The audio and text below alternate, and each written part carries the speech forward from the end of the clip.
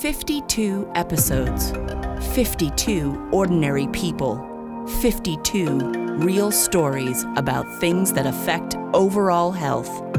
Because there is a lot more that goes into being healthy than food and fitness.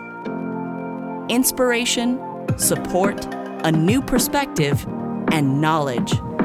You'll find that and more here on the Healthability Project. Hi, and welcome to the Healthability Project. I'm Robin McKenna.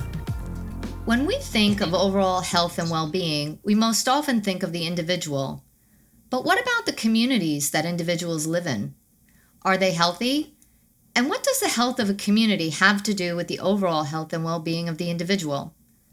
Obvious symptoms of an unhealthy community, physical blight, crime, a general lack of safety, and even the presence of gangs, overshadow the inobvious, what may not be going on in the community, a connection between neighbors, or a social support network.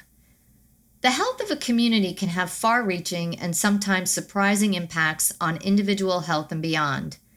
Here to share her story about one community in the South Bronx that went from unhealthy to healthy is Mary Galeone. Mary is a Sister of Mercy and was born and raised in Yonkers, New York. She earned degrees from Mercy, Middlebury, and Manhattan colleges and Union Theological Seminary. She has held positions as Dean of Students at Our Lady of Victory Academy in Dobbs Ferry and Associate Pastor at St. Francis Xavier Parish in Manhattan. She is a co-founder of the Lay Spirituality Program and the Welcome Table Soup Kitchen. Mary is also a founder and former executive director of Mercy Center Bronx. The foundation of her work there is the belief that the values of welcome, community, and nonviolence are transformative. Under Mary's leadership, listening and responding to the needs of women and their families led to the organic growth of Mercy Center's programs, which presently serve more than 3,000 participants each year. Mary's work has drawn on her commitment to stand in solidarity with women seeking fullness of life and equality in church and society, and her belief in the transformative power of community. She believes that the liberating power of community is the most effective way to empower participants to reach their full human potential and become agents of change in their families and communities.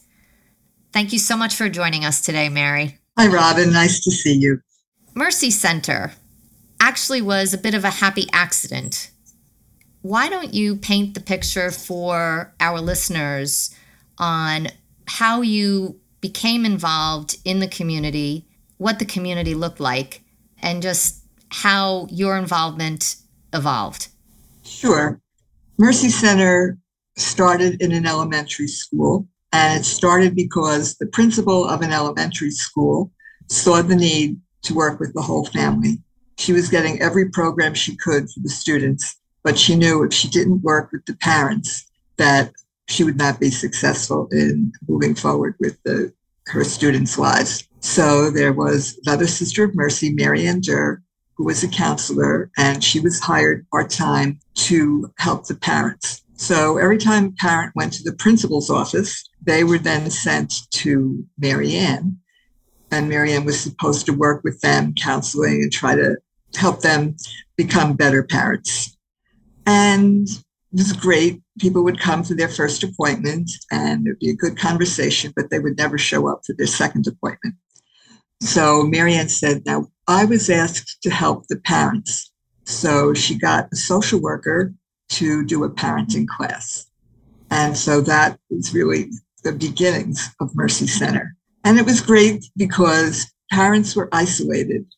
The neighborhood wasn't really safe, and parents would drop their kids off at school, go home, stay in the neighborhood, stay in their own homes, only go out for necessities, and then come back, pick up their kid from school, go to a doctor's appointment or whatever. But there was no socializing, say in the park, or, there were no strollers hanging out on the streets with moms talking to each other. So Mercy Center really met one need in that way. Another need was, it's not exactly a need, another byproduct of what happened was the formation of community. So as people were coming out of their homes to drop their kids off and be at Mercy Center, they got to know each other. There was always a coffee pot that we put on and help people stick around and chat before or after whatever program. So that was the very beginning of Mercy Center. How did the parents react to that initial parenting class that the social worker put together at the grammar school? Oh, it was very interesting because the tradition of parenting in that community, as probably in many others, was strong discipline and sometimes even physical discipline. So in learning different techniques, people were very skeptical. They'd say, oh, that's not going to work with my kids. And one parent would try one thing and would come back next week and say, you won't believe it. I tried it and it worked. And that would encourage somebody else. It wasn't just the social worker, the professional. It was one parent to another that helped them see, oh, yes, this could work. And of course, it didn't always work. So they try something else and share that with each other. So it was a wonderful bonding in community. And what happened next?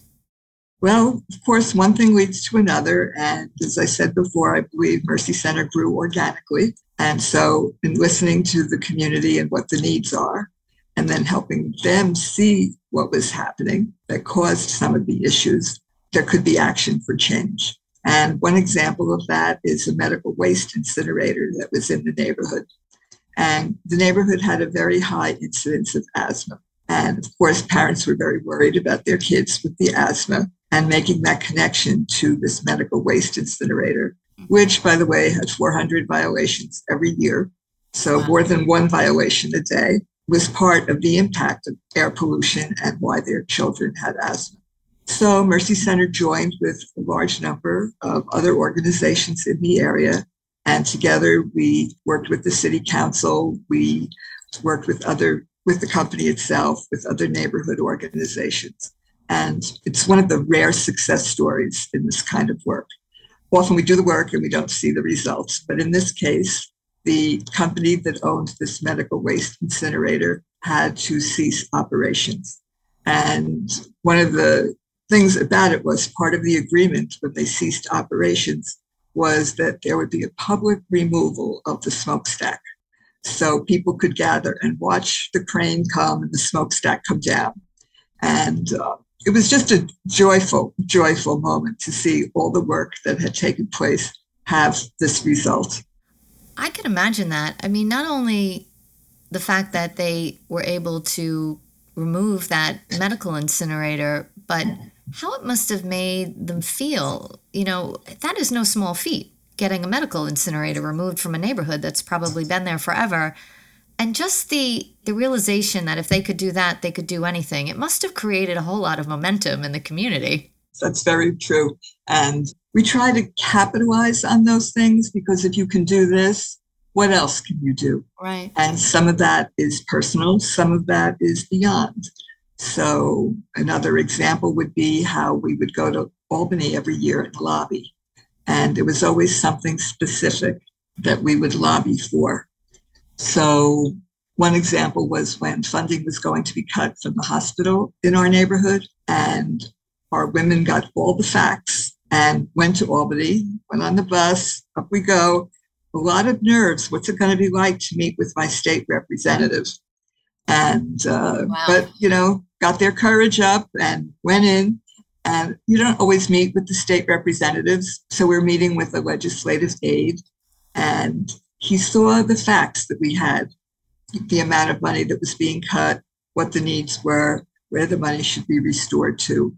And the legislative aide was kind of impressed and went and got the actual legislator who listened, and the funding was restored. Now, I have to tell you, our women thought that they did that single-handedly. Look what we did. We got the money. But it was true. In a way, they were part of a group of people who were able to express a need. So there's the personal sense of pride that can lead to action.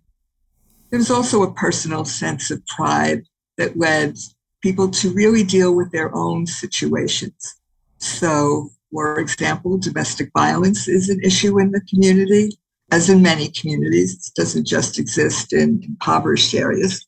And people don't always realize they're in a domestic violence situation. They think, oh, this is just the way life is. And as one person would realize in conversation with another, they'd say, well, it doesn't have to be like that. And as eyes are awakened, eyes are opened, and people see, oh, maybe not, because another woman who's in the same situation is telling me it doesn't have to be like that. And so that person not only helps the person in domestic violence see what's happening, but then will be there to accompany her, not every day, not to the courts, not that kind of accompaniment, which Mercy Center did, but also this other woman would be able to give moral support, be a companion, a listening ear. Mary, you mentioned earlier that the neighborhood wasn't safe. How unsafe was it? Well, one way to think about safety was personal safety as people were walking around the neighborhood. And I was in a conversation one day with about a 12 or 13-year-old boy, and I could tell he was being recruited by the gangs. And I was talking to him, hoping against hope that I might be a little persuasive. And I said, why is it that you want to be part of a gang? And he said to me, you don't understand. I can't walk to school safely if somebody isn't watching out for me. If I'm not protected by one gang, another gang will come looking for me. So it was really eye-opening for me to realize that it was almost felt like a necessity to be safe, to walk from home to school, that he be part of a gang. That's a lot for a 12-year-old to be dealing with. Right. And it was unimaginable to me that this was ordinary in his life. This wasn't like some big decision. This was just part of his life, how he was going to navigate safely. Did the community try to do anything to either help the members in their community understand more about the way gangs work so they could possibly protect their children from being recruited, or even to help mitigate or try to reduce the presence of gangs in the neighborhood? Well, the parents, the women of the community, were naturally very upset and concerned about their own children and asking, what can we do about it? And one particular day, a small group of women went over to the police precinct and said, you have to help us. And what can we do to stop the gang recruitment of the gang presence in our area? And that took a lot of chutzpah, a lot of bravery, courage, because now they were seen by the gang members as walking into the police station. And of course, they didn't know the agenda, but it certainly came to be. And what happened was that the community women and the police gave a workshop at Mercy Center. And it was to understand the signs of being recruited as a gang, how to deal with it. And, it was widely spread throughout the community so people would attend. And it was an interesting night because the gang members attended as well as the police because they wanted to see what was going to happen at this workshop. And of course, we didn't know that, but the police did. The police knew who the gang members were. Wow. So it was, I guess, another sign of how omnipresent the gangs were and how powerful they felt that they could be at a meeting like that with the police. But it was one small step in trying to confront and work with mitigating the gang violence. So as Mercy Center is growing, you are witnessing the evolution of neighbor connecting with neighbor understanding neighbor better, neighbor working with neighbor for the collective good of the community. Very true. And that's something that endures. Mercy Center began in 1990, and here we are all these years later. And the work and the connection, neighbor to neighbor, participant at Mercy Center to participant, outreach that the participants do naturally, just by telling their story to their friends and neighbors, that all just continues to open up paths and possibilities. In 32 years, the neighborhood has to have physically transformed quite a bit. I know when you and I were talking the other day, you were saying that it really was just a bunch of rubble. Can you tell us a little bit about that, the very beginnings, and then, how Sure. it transformed it? You mentioned housing had a big impact. Definitely. So we could see from where we were located at that time in the school, we could see to the end of the block.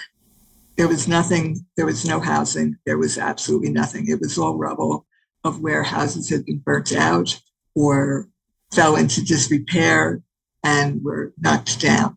So rubble it's a true word. It's not an exaggeration. It's just the way it was. And one of the things that happened was there were many community organizations that got together. There was a group called South Bronx Communities for Change, and they were the leaders in this, and many groups participated in developing affordable housing. Some of it, a couple of the buildings were sweat equity. Some were, how should I say, they were part of like a project. Like the group would say, I'm going to take this, they would get a certain number of blocks and they would work on getting a whole project. I'm not talking about New York City housing projects. Right. I'm talking about newer development. Yes, exactly. So that was a big change. And it also then brought a more stable population into the neighborhood. And one of the things that a stable population is, if you set down roots, then you also want to be part of change and improving the area. And setting down roots and growing. Exactly. Right. Stability is included in that. So in your time at Mercy Center, I know you were there for quite a few years, you must have seen a transformation in just the people that came in the doors those first days and, through the years and kids growing up into adults and, just even a transformation, economic empowerment, educational empowerment. Can you tell us a little bit about that? Oh, sure. I was at an event at Mercy Center last week, and somebody introduced themselves to me, and they said, "Oh, it's nice to meet you." And she kind of smiled, and she said, "Well, and she told me who her mother was, because I knew her when she was in her mother's womb. Wow. And now she's a college graduate, and this particular young woman she's finished a nursing degree and has a profession before her. And she did it herself. She did it with the support of her family, but she also did it with the support of Mercy Center and the opportunities that we provided every step along the way, from her infancy right up to now being a college graduate. And some of the children that I knew from their earliest days are also employees now at Mercy Center, which is, again, something that's just marvelous to see. When we started Mercy Center, there were 2 women from the community who were founders with Mary Ann. And it's kind of like watching them grow and seeing how community members grow. And they were able to give their experience and support in a very down-to-earth, practical way that would help the parents. Mm-hmm. Mercy Center provides a whole lot of programming for the community, and one in particularly important program is ESL. Tell us how that has helped to transform the people in that community and the doors that opens for people. Well, imagine being able to communicate, or imagine first being able not to communicate and kind of have your eyes wide open and trying to figure out by body language what somebody is saying. So the first thing is actually learning the language, which is a connecting force. And then what happens from that is knowing the language opens up opportunities. So one of the things Mercy Center does is that classes in English are offered with specific job opportunities in mind. So, for example, there's a class in English for hospitality workers, and what would the language needed for that job be? There's a class offered for those who are going into the health field, and what is the specific language that is needed for that. So that's a wonderful thing with the English as a second language. It's also opened up people who are in need of immigrant services.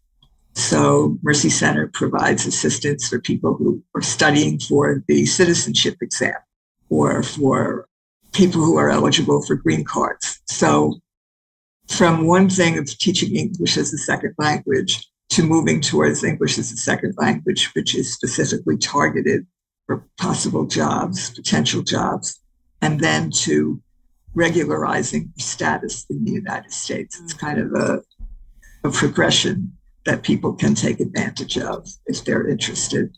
And it must provide a tremendous sense of relief to people to, A, be able to communicate, but to, B, improve their immigration status.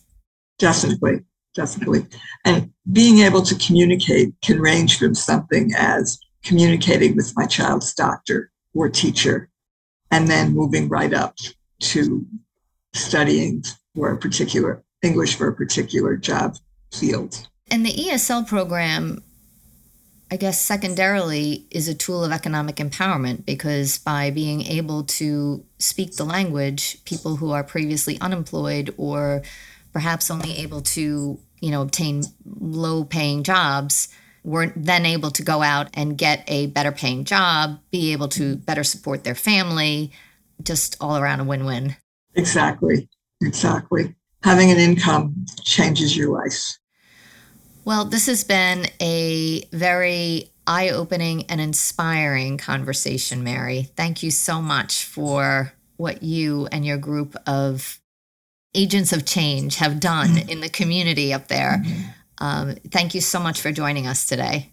I've really enjoyed speaking with you. Thank you. You're very welcome. So if you like our episode today, please like us, subscribe, and share us with your friends. And if you have any questions, comments, or suggestions, you can reach us at thehealthabilityproject@gmail.com. Thanks very much. We'll see you next week. Thanks for joining us today at the Healthability Project. We'd love to hear from you, so please email us your questions, comments, or suggestions, including future guests, to thehealthabilityproject@gmail.com. And please like us, subscribe, and share us with your friends.